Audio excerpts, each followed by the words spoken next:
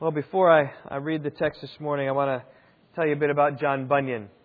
I know most all of you know the most famous work that John Bunyan wrote was what? Pilgrim's Progress, probably the second most popular book in the world, second only to the Bible. And it's a great book to read. Parents, if you've not read it with your kids, I would encourage you to get on that sooner rather than later. It's a great book. But I want to tell you about John Bunyan, the life he led. It was not an easy life. He was born in England in 1628, born into a poor working class family, was trained and raised up as a tinker. Now, who of you know what a tinker is? What's a tinker, Maggie? Tinks on pots and pans, right. Just fixes little metal things is all John Bunyan was. And so he's a poor tinker. When he was 21 years old, though, he did marry. And somewhere in the early years of his marriage, he was converted to Christ.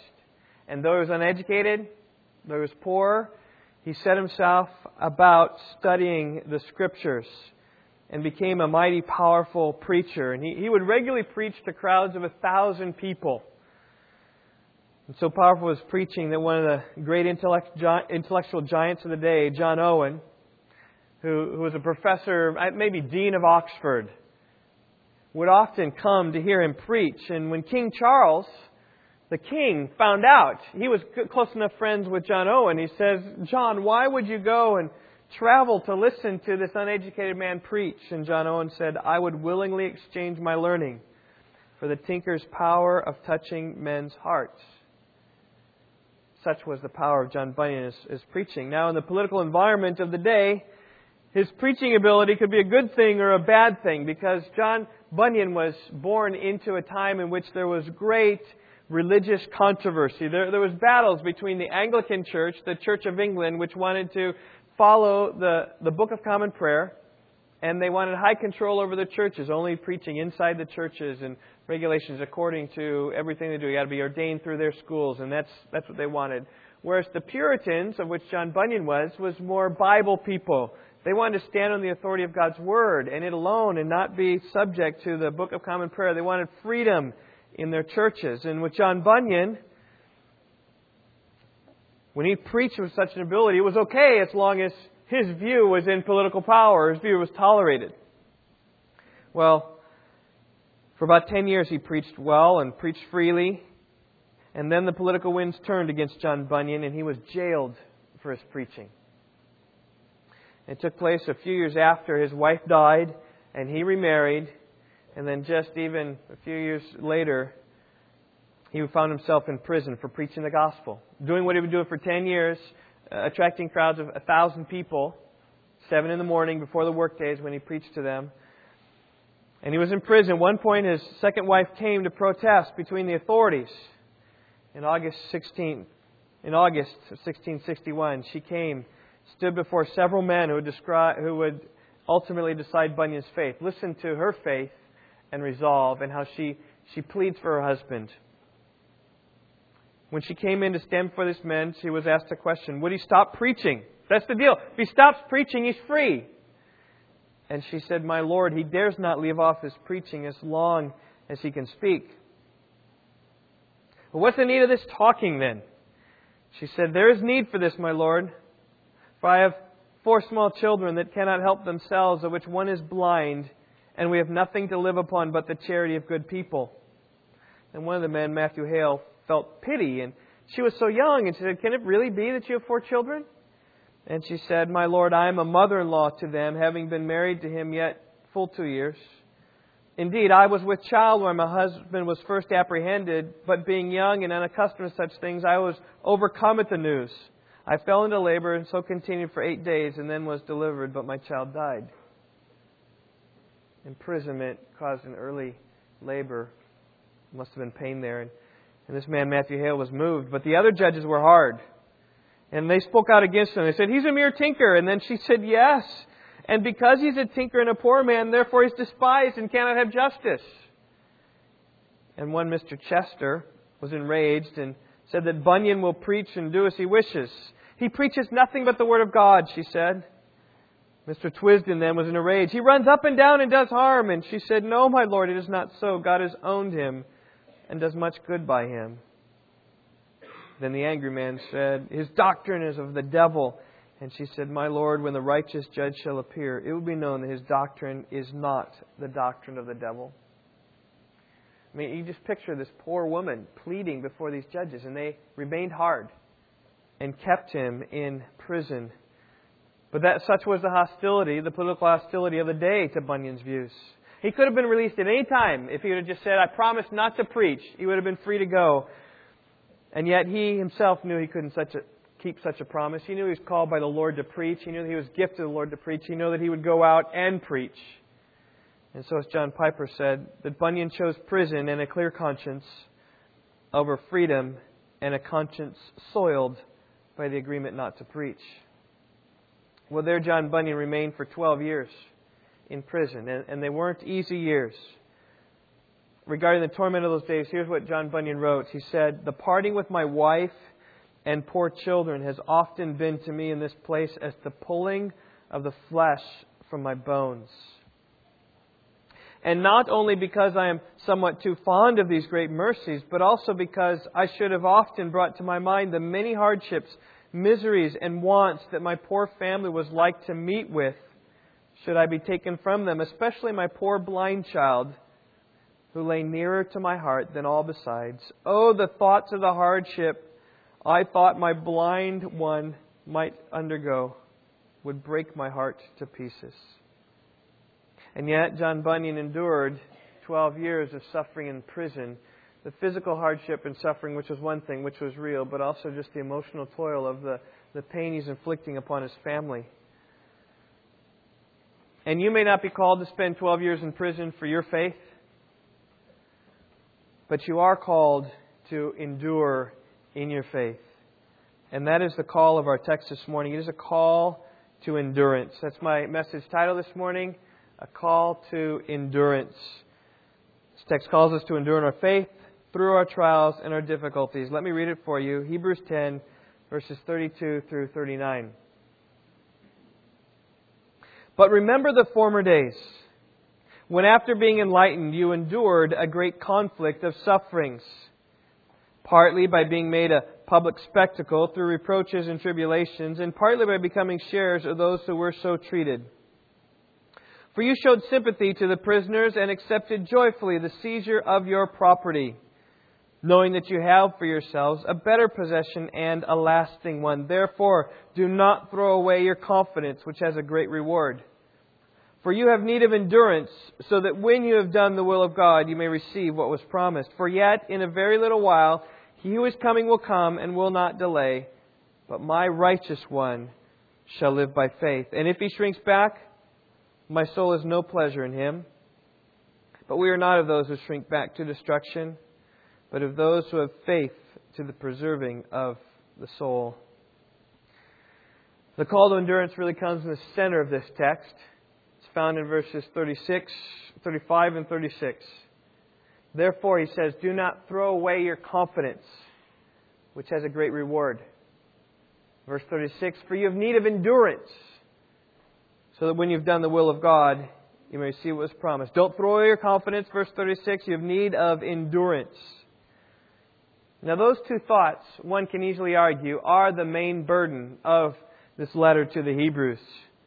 And certainly the epistle is saturated with explanations about why Jesus is better than the angels or Moses or Joshua or Aaron or any of the high priests. And though the writer argues over and over again how He offered a better sacrifice and gives to us a better covenant, all of these have an aim.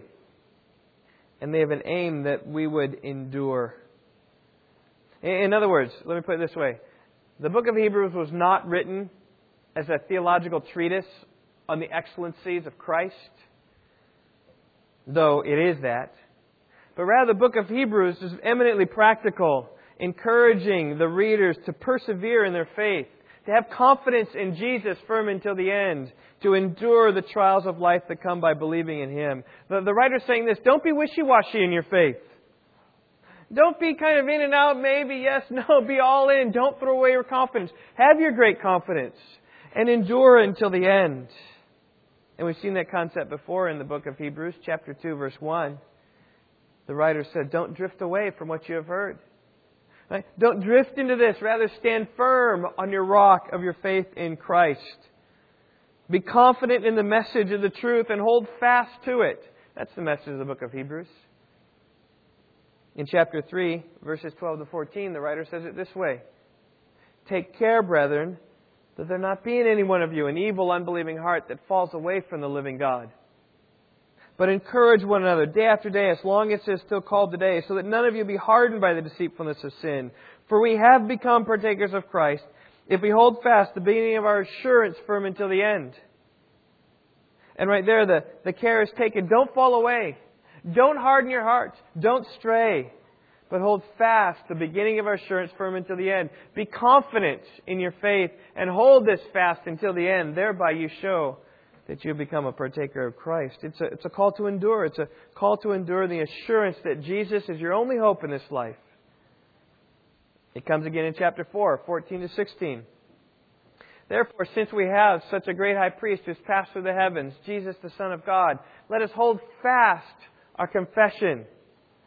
For we do not have a high priest who cannot sympathize with our weaknesses, but one who has been tempted in all things as we are, yet without sin. Therefore, here comes the conclusion. Let us draw near with confidence to the throne of grace, so that we may receive mercy and find grace to help in time of need. And you see again the same idea. Hold fast our confession. Right? Cling to it. Don't ever let it go, but endure in holding fast to it. Draw near with confidence. That's our sole source of hope. That Jesus, in Him we find sins forgiven. And come to Jesus knowing that He is one who's going to extend grace and mercy in coming. We need to come with confidence. We need to come with assurance. We need to press on, as Hebrews 6:1 says, until the end. This, by the way, is the essence of faith. Hebrews 11:1. Faith is the assurance of things hoped for, the conviction of things not yet seen. Faith is the assurance that God will make good on all His promises. Faith is a conviction that everything we have heard about in Jesus is true. And when you have such a conviction, you're going to hold it fast until the end. That's the thrust of our text here this morning. So Adriana put up, Jesus is better, so press on, continue, and endure until the end. Again, it comes in chapter 10:19. Therefore, brethren, since we have confidence to enter the holy place by the blood of Jesus, by a new and living way, which He inaugurated for us through the veil of His flesh, and since we have a great high priest over the house of God, let us draw near with a sincere heart, in full assurance of faith, having our hearts sprinkled clean from an evil conscience and our bodies washed with pure water. Let us hold fast the confession of our hope without wavering, for He who promised is faithful. And you see those things, the same thing coming. Boldly lean on Jesus and boldly cling to Him. It's incumbent upon us to come to Jesus with full assurance, as He says in verse 22. Without wavering, as He says in verse 23. He doesn't want us to doubt, but He wants us boldly to come into His presence, to cling to Him forever until the end. And such is the call of our text. It's a call to endurance, as verse 35 and 36 say. Now, before we actually dig into our text, you need to understand that they come as an encouragement. My message this morning ought to be an encouragement to all of you, because it comes right after a very severe warning in verses 26 through 31 of the impending doom of those who reject Christ. And those of you who were here last week know just how serious that text was. Last week, I preached a message that came hard and heavy. Did I come hard and heavy last week? I did. Amen. I did. Because the text was. We're talking about eternal things. We're talking about one who's come to a knowledge of the truth concerning Jesus and the salvation that He provides. And then basically one who spits in His face, insults Him, casts underfoot the Son of God, regards as unclean the blood of the covenant. And for those who do that and turn away from Jesus in willful sin, there's a terrible prospect that awaits him. No longer does there remain a sacrifice for sins. There could never be a more terrifying reality for you to face than no sacrifice for sins. All of us are going to stand before God. Hebrews 9:27. It's appointed for men to die once, and after this comes judgment. We will stand before God, and we will either stand absolved of our sin because of our faith in Christ, or we will stand naked and exposed with all of our sin there for Him and the world to see. And if there's no longer a sacrifice for sin, we're in dire straits. Indeed, as verse 31 says, it's a terrifying thing to fall into the hands of a living God. But at this point, lest any of his readers sink into depression with little hope, the author gives them hope to realize there's good reason that they will escape the terrifying hands of God. I mean, after all, he is writing to the church. He's writing to professing Christians. Probably the majority who read this letter are on that path. He seeks to encourage them. Anyone in favor of encouragement this morning?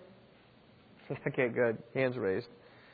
Well, in seeking to encourage them, he points back to their life and reminds them of ways in which they were victorious over their trials. How do you endure? Point number 1 this morning, remember your past victories. Verses 32 through 34. Remember the ways that God has worked in your life. Look at verse 32. But remember, there it is, remember the former days when, after being enlightened, you endured a great conflict of sufferings. Now at this point he's reminding them of the day of their conversion, the time of their conversion. He says that they were enlightened. That is, they came to know the truth. And then in knowing the truth, then they believed and were saved from their sins. He says, remember those days when you came to faith. In those days when you came to faith, you experienced some sufferings. Do you remember those, he says? Maybe if you remember when you came to faith, some sufferings that came about because of your faith in Christ. But look, it wasn't the mere experiencing of the sufferings that was significant here. It is how they endured through the sufferings that's significant. Look at verse 32 again. But remember the former days when after being enlightened and subsequently saved, you endured, there's our word, you endured a great conflict of sufferings. In other words, they faced some difficulties, but the difficulties weren't greater than they were. They overcame the difficulties.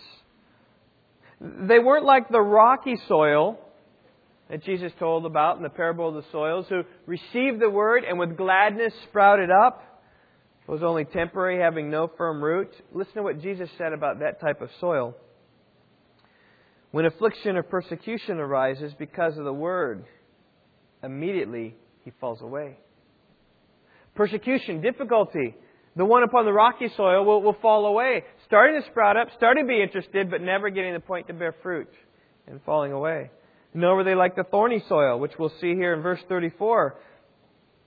Because they received the word, but due to the troubles of the world, they fall away. Jesus said of this soil, the worry of the world and the deceitfulness of wealth choke this word, and it becomes unfruitful. But we see in verse 34 that they didn't cling on to the world, the deceitfulness of riches. No, they had open hands. And then, it says they're like the good soil, which heard the word, understood it, and brought forth from the word. Jesus said, 100-fold some 60, and some 30.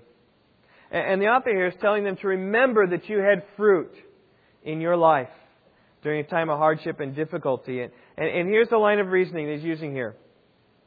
You're facing hardships in your life right now. There are some of your fellow Jews trying to pull you back into the sacrifices and temple life and synagogue life. Pulling you back into obedience to the law and submission to that in all of its details. But reflect upon the early days of your conversion. Remember the difficulties you went through, and you were victorious through them. And you can be victorious now through the difficulties that you are facing as well. See, all of us who receive the Word will face sufferings. Paul told the church, I think it was at Lystra, through many tribulations we must enter the kingdom of God. We will all face difficulties. We will all face sufferings. But many fall away. Many fall away. Why? Because of bad soil. But see, it's those that bear fruit are the ones who endure until the end, and Jesus identifies them as the good soil. And this is the encouragement of the original hearers. You have reason to believe that you're the real deal, and that God will strengthen you until the end. Because remember those former days. You endured and were victorious through your sufferings. That's why I named my point here this morning even. Right, to remember your past victories, is what I said. The author made the same sort of statement in chapter 6. If you think about Hebrews, there are two warning sections that stand out larger than any. It's the chapter 6 warning section and the chapter 10 warning section we saw last week. And in chapter 6, it's about as hard as it gets as well. He speaks about those who have once been enlightened and tasted the heavenly gift. and been made partakers of the Holy Spirit and tasted the good word of God and the powers of the age to come. And then these people fall away, right? Come so close and then fall away. So for these people, it's impossible to be renewed again to salvation, since by falling away, they crucify again the Son of God and put Him to open shame, insulting Him like last week. And then he continues on in verse 9 of chapter 6. But beloved, we are convinced of better things concerning you and things that accompany salvation, though we're speaking in this way. Yes, I'm giving you the warning, but in large, I'm confident of your salvation. That's what he says. Yes, the warning comes, feel it strongly, but as I have written to you, I have confidence that you've come to faith. I've seen your work of faith and the love which you have shown toward His name, and having ministered and in still ministering to the saints. Chapter 6, verse 10. He says then, press on in confidence, and we desire that each one of you show the same diligence so as to realize the first full assurance of hope until the end. So you won't be sluggish, but imitators of those who through faith and patience inherit the promises. Right? That you might press on is what he's saying. Same thing here in chapter 10. There's a warning, encouragement that I think you're doing okay, but press on. And that's the call here. It's a call to encouragement. I want you to notice also how he directs them to remember certain things in their life. He doesn't tell them to remember an emotional decision they made. He doesn't say, hey, remember the prayer you prayed? This is a mistake of many parents in raising their children. They remember the time when their child was 6 years old and came weeping and crying and didn't want to go to hell, and so prayed this prayer. And they say, oh, but Jimmy, you're okay. Don't you remember back when you're 6 years old you prayed this prayer?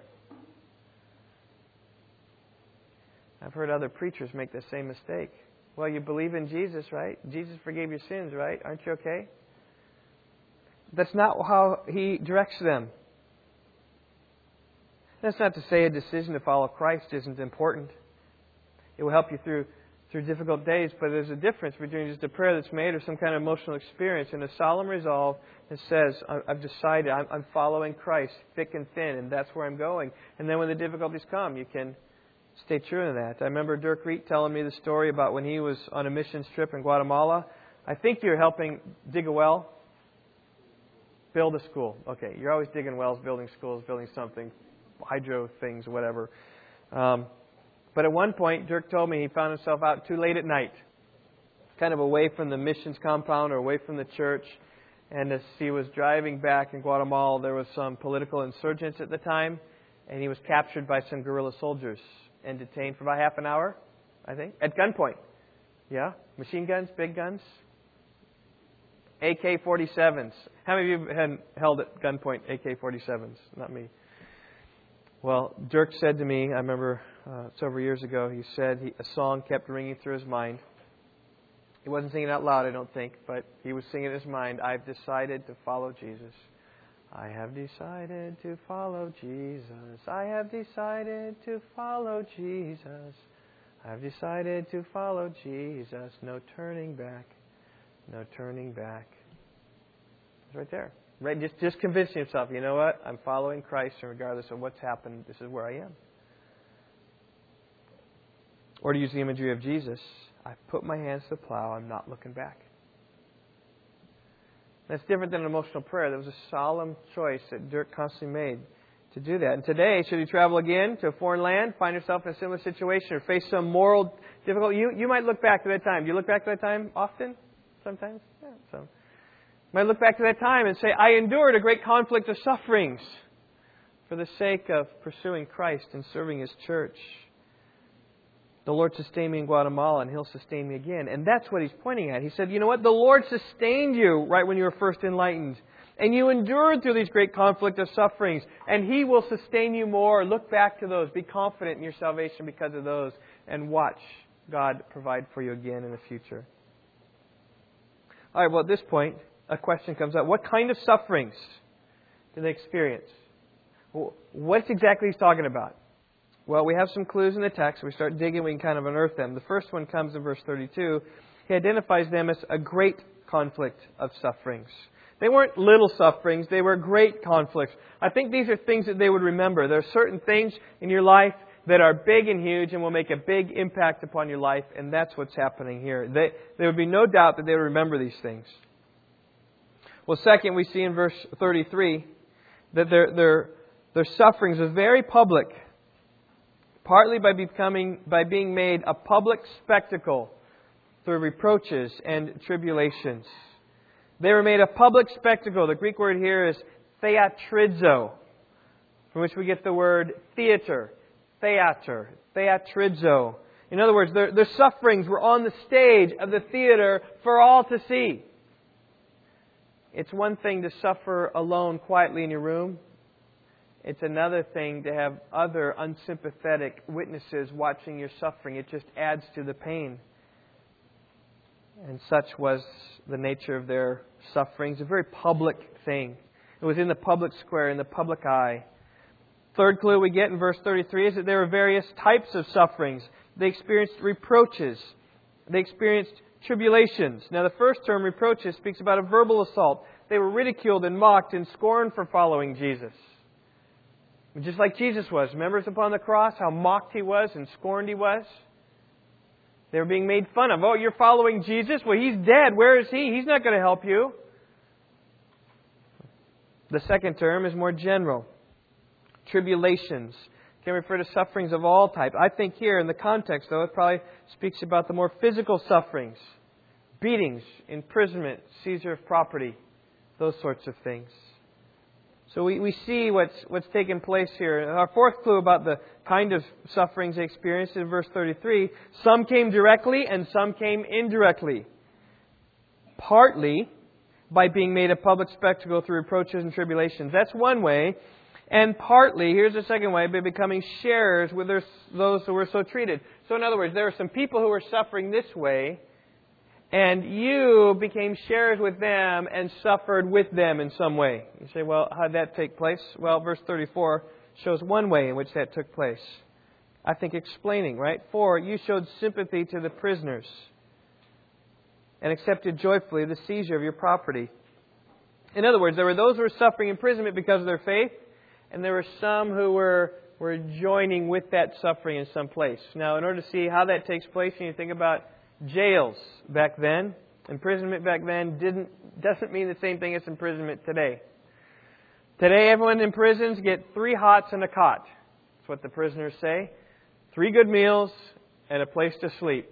Usually very sanitary conditions. I know I've been in jails, done some jail ministry from time to time. Very clean, pristine. Very cold though, but it's nice and clean. But in almost every other time in history, this was not the case. Prisoners back then were locked up in rooms with a bunch of other prisoners, not their own private cells, no TVs, no privileges, big rooms, no beds. They were sitting, they had to sleep on the hard floor. No bathrooms. Think about that, children. You're in this big room with lots of people, no bathrooms. No running water, no food. So what are you going to do? You're just going to use the toilet there on the floor on the side of the room.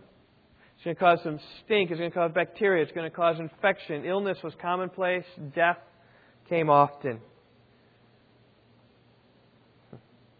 So it only makes sense if you heard of a fellow believer in prison that you're going to come. And the prisoners there were in need of those on the outside who would come to deliver them food, deliver them maybe some comforts of home. But think about what happens when, Phil Guske's in prison and some of us start visiting Phil and bringing him some meals and bringing him some comforts and helping him with some ointments to help some sores in the midst of his hardships. Maybe bringing him a pillow. The guards are watching. Oh, who are you coming to visit? Oh, Guske. Oh, he's a Christian. You're one of those Christians, huh? And once you identify with a fellow prisoner, showing sympathy to them, you're a marked person. And just as that person was in jail for believing and trusting in Christ, you might be the next target. Or you might be the object of ridicule or reproach. Or some other physical things might take place. Or you might be imprisoned. It might take your property as well. That's all the details the writer of the Hebrews tells us. We don't have any examples, but we do have some examples probably in the book of Acts. A little bit what he's alluding to here. He might be alluding to some of this. He might be alluding to more things that we don't know of that weren't recorded in history. So you think about what happened in the book of Acts. Well, there was tribulations. There was reproaches. And some of the first came about after the Jews began following Jesus. A persecution arose.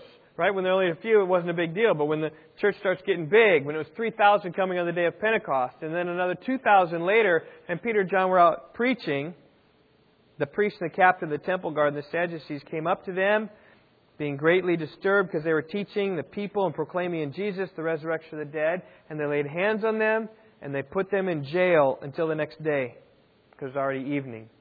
And the next day approached, they stood trial before the religious leaders, as Peter and John did, and they threatened them and said, "Preach no more in the name of Jesus." And you know what happened when they were released? What did they do? They preached in the name of Jesus.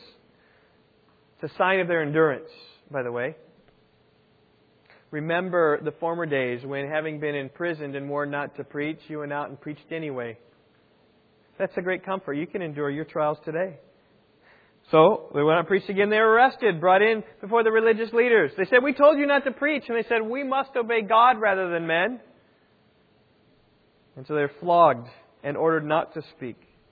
And it says in Acts chapter 5, verse 31, "So they went on their way from the presence of the council, rejoicing that they had been considered worthy to suffer shame for His name." It's a sign of their endurance. But remember the former days, when you were flogged, and you left being flogged with scars and ripped up blood on your back, and you were rejoicing because you were suffering shame for the name of Jesus. And the sufferings and trials you're coming along today, you can endure them too. God will strengthen you. Then came Stephen, preaching the truth about Jesus.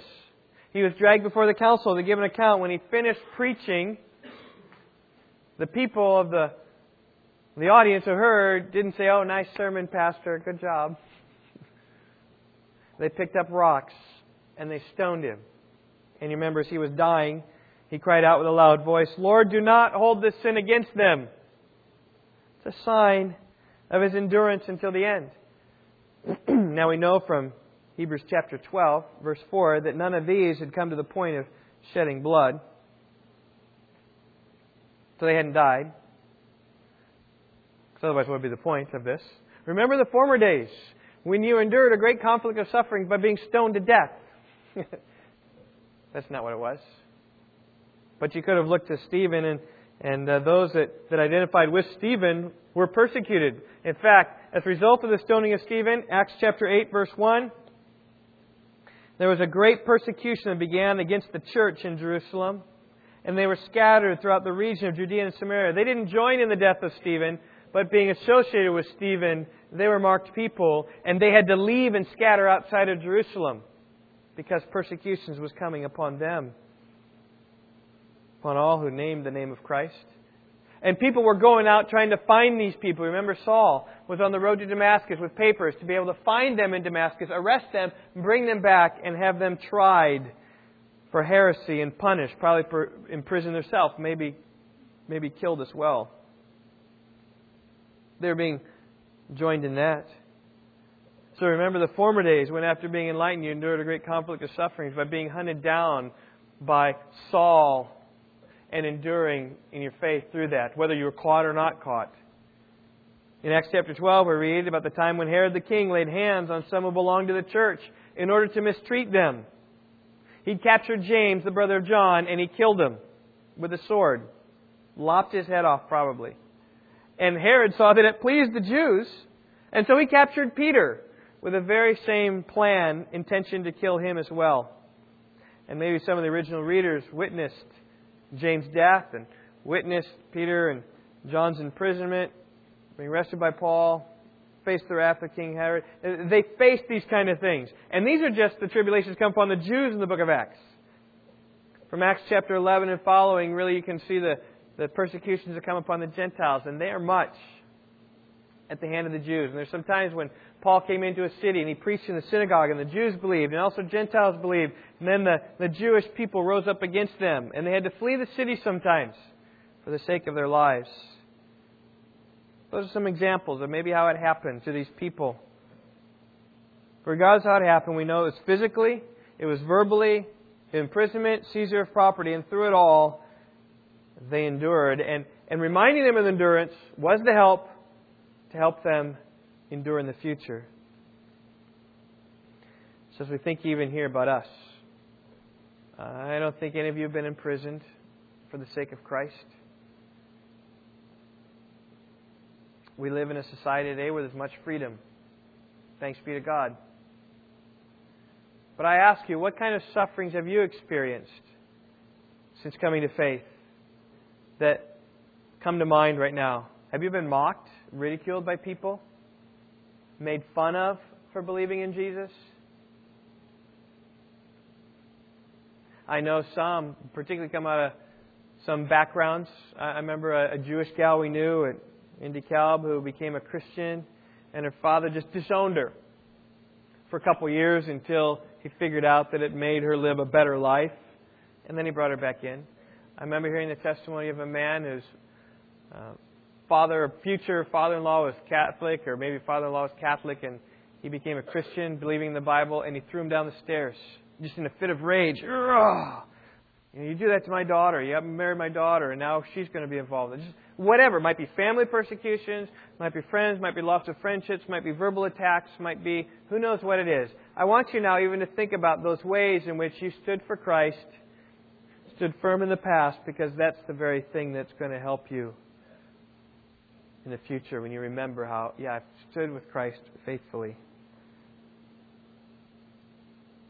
Well, these people here, more than enduring, they went through things utterly victorious. It says in verse 34, you joyfully accepted the seizure of your property. That's why I named this point, remember your past victories. Don't remember just the sorrows and the struggles. But remember your victory. In fact, if you just remember the sorrows and the struggles, Lloyd Jones says in his book Spiritual Depression about those oftentimes who can remember their past sins and their past failures. And that clouds everything, and then they become discouraged. But he's saying, no, don't think back to your failures. Think about the ways in which God has sustained you. That's what's going to sustain you and help you in the future. And that's why remember your past victories. And this definitely is a victory. To have somebody come and take your property away and then accept it joyfully with a smile on their face. It's a little bit like the scene in Les Miserables when Jean Valjean, the convicted convict, was graciously brought into the home of the Bishop of Din. I'm not sure if you've seen this or not, but I'll kind of paint the picture for you. He's this convict. He's kind of on the loose a little bit. He comes, this bishop, this Christian man, brings him into his home, shows him kindness, gives him a meal, and gives him a bed for the night. And Jean Valjean returns his kindness with theft. He arrives early in the morning and takes all the man's silverware, and he runs away, thinking I heisted this man with some goodies here. He's caught by the police, brought back to the bishop, basically to press charges. Is this the man who stayed the night with you? And look what he's got. He's taken your silverware. And here's what the bishop says. Rather than condemning Jean Valjean for stealing his silverware, he says, no, officers, the silverware was a gift. And then he turned to Jean Valjean and he chastised him in front of the police and said, you forgot the most valuable things. You forgot the 2 silver candlesticks. Here, take them. Leave. Go on your way. It's like a total change of event. Here was a guy who's condemned, going to spend more years in prison, but rather he got more. And really that was a turning point in his life because mercy triumphs over judgment. But that's a bit like what's happening here in the scene of the Hebrews. Because of their faith in Christ, their homes were being plundered. Some authorities were coming in. Governmental authorities, I'm not sure. And they weren't fighting it. They weren't protesting. They weren't calling the ACLU who would be on their side in this point. Rather, they joyfully allowed others to come and take their own possessions. Said, here, oh, you missed that. Oh, I got some things hidden underneath here. Why don't you take that? Now, that's not to say, by the way, that we shouldn't protest if the government comes to try to take our property. All right? There are provisions in place in our country we can protect from that sort of thing happening. We can write letters. We can make it known. We can put videos on YouTube. I'm not sure how you do it. You can make known the injustices in this world, in America, and can go well. There are provisions in place where we can protest against the raising of taxes, which is basically the government taking our stuff to provide services, whatever. We can vote those who will lower our taxes. And should injustice take place, there are means we can pursue them. We can get lawyers. And I would say, by all means, pursue those. Because most often that's not being taken because of your faith in Christ. But for those of the first century, there was no choice. They were under a dictatorship. The Roman authorities were sovereign over everything. And what they said, go. And if they came, that's how it was. And furthermore, they were losing their property because they were believers in Christ. Not because they're mere citizens. And if it ever comes to that in our country, let's part with our possessions joyfully. Because our kingdom is not of this world, says Jesus. If it is, I'd be fighting. Let's show the world that our kingdom is not of this world. I remember a few years back, it's probably about 10 years ago, talking to someone in California who was up there, and he was paranoid about the government, right, taking over. And particularly the topic of conversation here was the 501(c)(3), whatever, is that the right number? We're a tax-deductible organization, so if you give money to the church, it's you don't have to, whatever, that's a deductible income for you. You're not taxed on that income. And he was really concerned, basically for church buildings, because once you start putting capital into church buildings, and if you're doing it in a tax-free way, then the government basically has leverage over you. And he said submitting to the tax break submits the church to the rules and regulations of government, which he was arguing gives the government ultimate authority over the church. And they may well come, like they do in China and other places, and say, you can't preach this. And if you do, we're going to take your property. And he was all worried about that. And so he was trying to say, well, we should give money a different way, or we should try to get around that so the government doesn't have control and can't come and take any buildings that we might have. He was all concerned about this. And to these things, I simply said this. Well, listen. If it ever gets to that situation, we must obey God rather than men, right? And we'll preach, even what the government says we're not going to preach, and let them take our buildings. Let them have it. And let them have it, and let's give it to them joyfully. Because we must obey God rather than men. And that's a clear decision. I'm following Jesus, and because I'm following Jesus, I'm losing my possessions. So be it. That's how these people were enduring. I just ask you, if it ever comes to that, are you willing to part with your possessions? If it's a choice between following Jesus and your possessions, right? Someone knocks at the door and says, we have come to take away your property because we have heard that you are a Christian. Are you a follower of Jesus? Will you say, yes, I am? Take my property. Or will you so cling to your property that you will deny Christ? It's a pertinent question for us in America. We have so much to part with. That's why it's difficult for a rich man to enter the kingdom of heaven. Because Jesus even said in Luke chapter 14, verse 33, no man can be my disciple who does not give up his own possessions. The early church was willing. You remember in Acts chapter 2, when they became Christians, they saw someone in need, so they sold their possessions willingly, took the money, gave it to the apostles to distribute to those poor in need. They gave up their possessions already. And so when the government came in and said, oh, we've already been giving it up for the sake of the church here, might as well give it up to you as well. How were they able to do this? How were they able to endure? Well, that's my second point. Not only did they remember their past victories, but also, point number 2, look to your future reward. Look to your future reward. Right? And again, this is verse 34. Notice what it is that's motivating them. You accepted joyfully the seizure of your property. Here's what they do. They knowing that you have for yourselves a better possession and a lasting one. The reason why these believers were able to part ways with their material possessions is because they had their eyes not on the material possessions, but on the eternal possessions that they would have. They knew that what they were going to receive was here's the word, better possession. Everything in heaven is better than what we have here on earth. Everything. The streets are made of gold. The gates are made of pearls. No need for a light because God illumines everything. There's no sin in the city. The river is pure. No rock river for us. This is pure river. You can see down to the bottom of this river. And not only is this river refreshing, it is life-giving. And the tree of life is there, which bears 12 kinds of fruit, each a new fruit every month. It never goes dormant.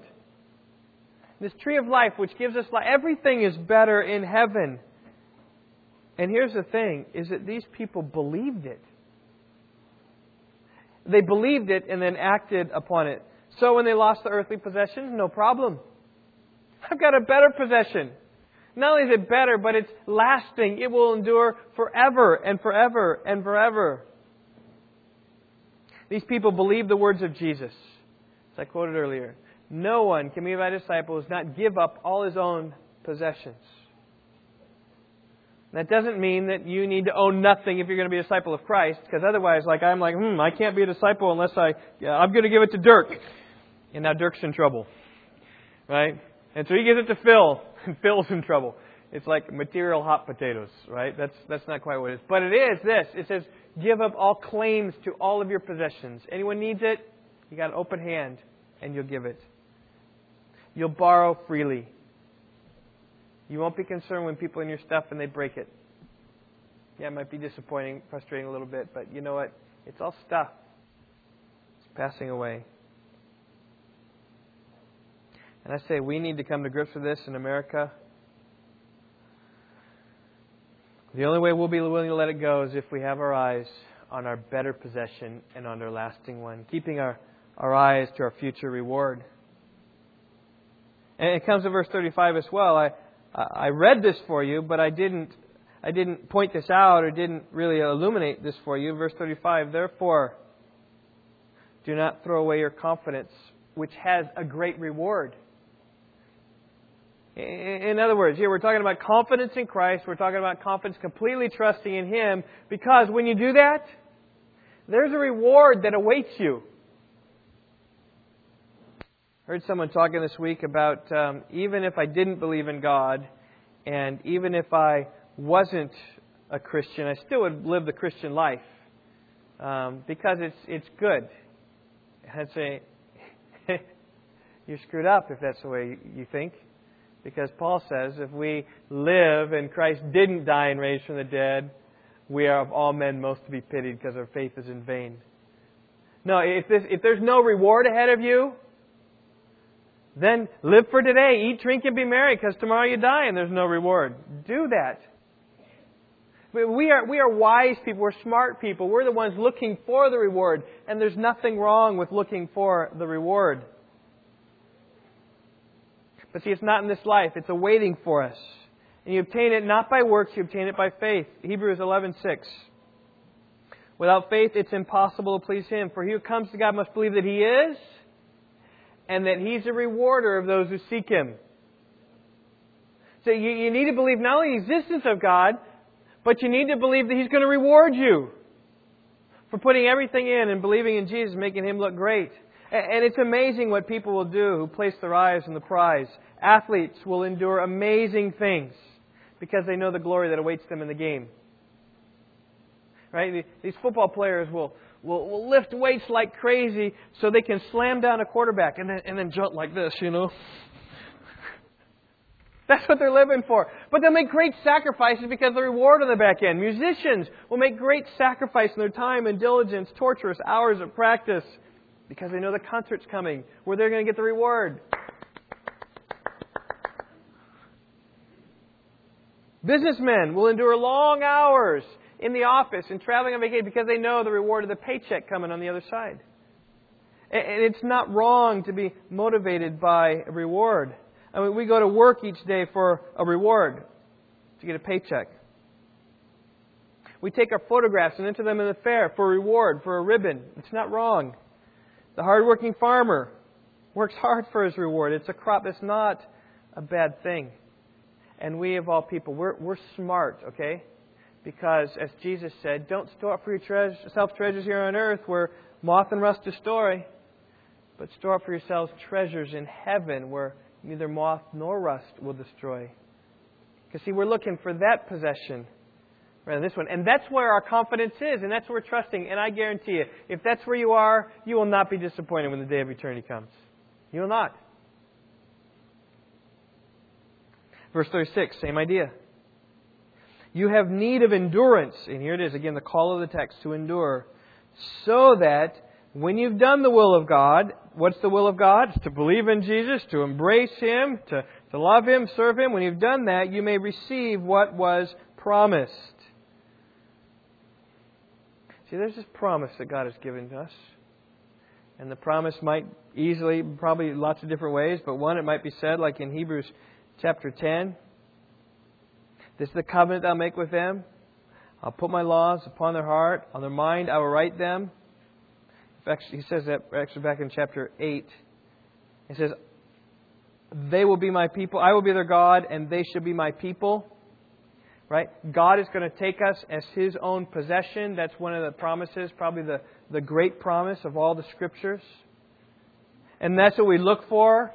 That's what Jesus promised to us. And that's what we get at the end of our endurance. By the way, and our endurance demonstrates the reality of our faith because we have become partakers of Christ. If we hold fast the beginning of our assurance firm until the end, right? We hold fast to the end. It shows that we have already become partakers of Christ.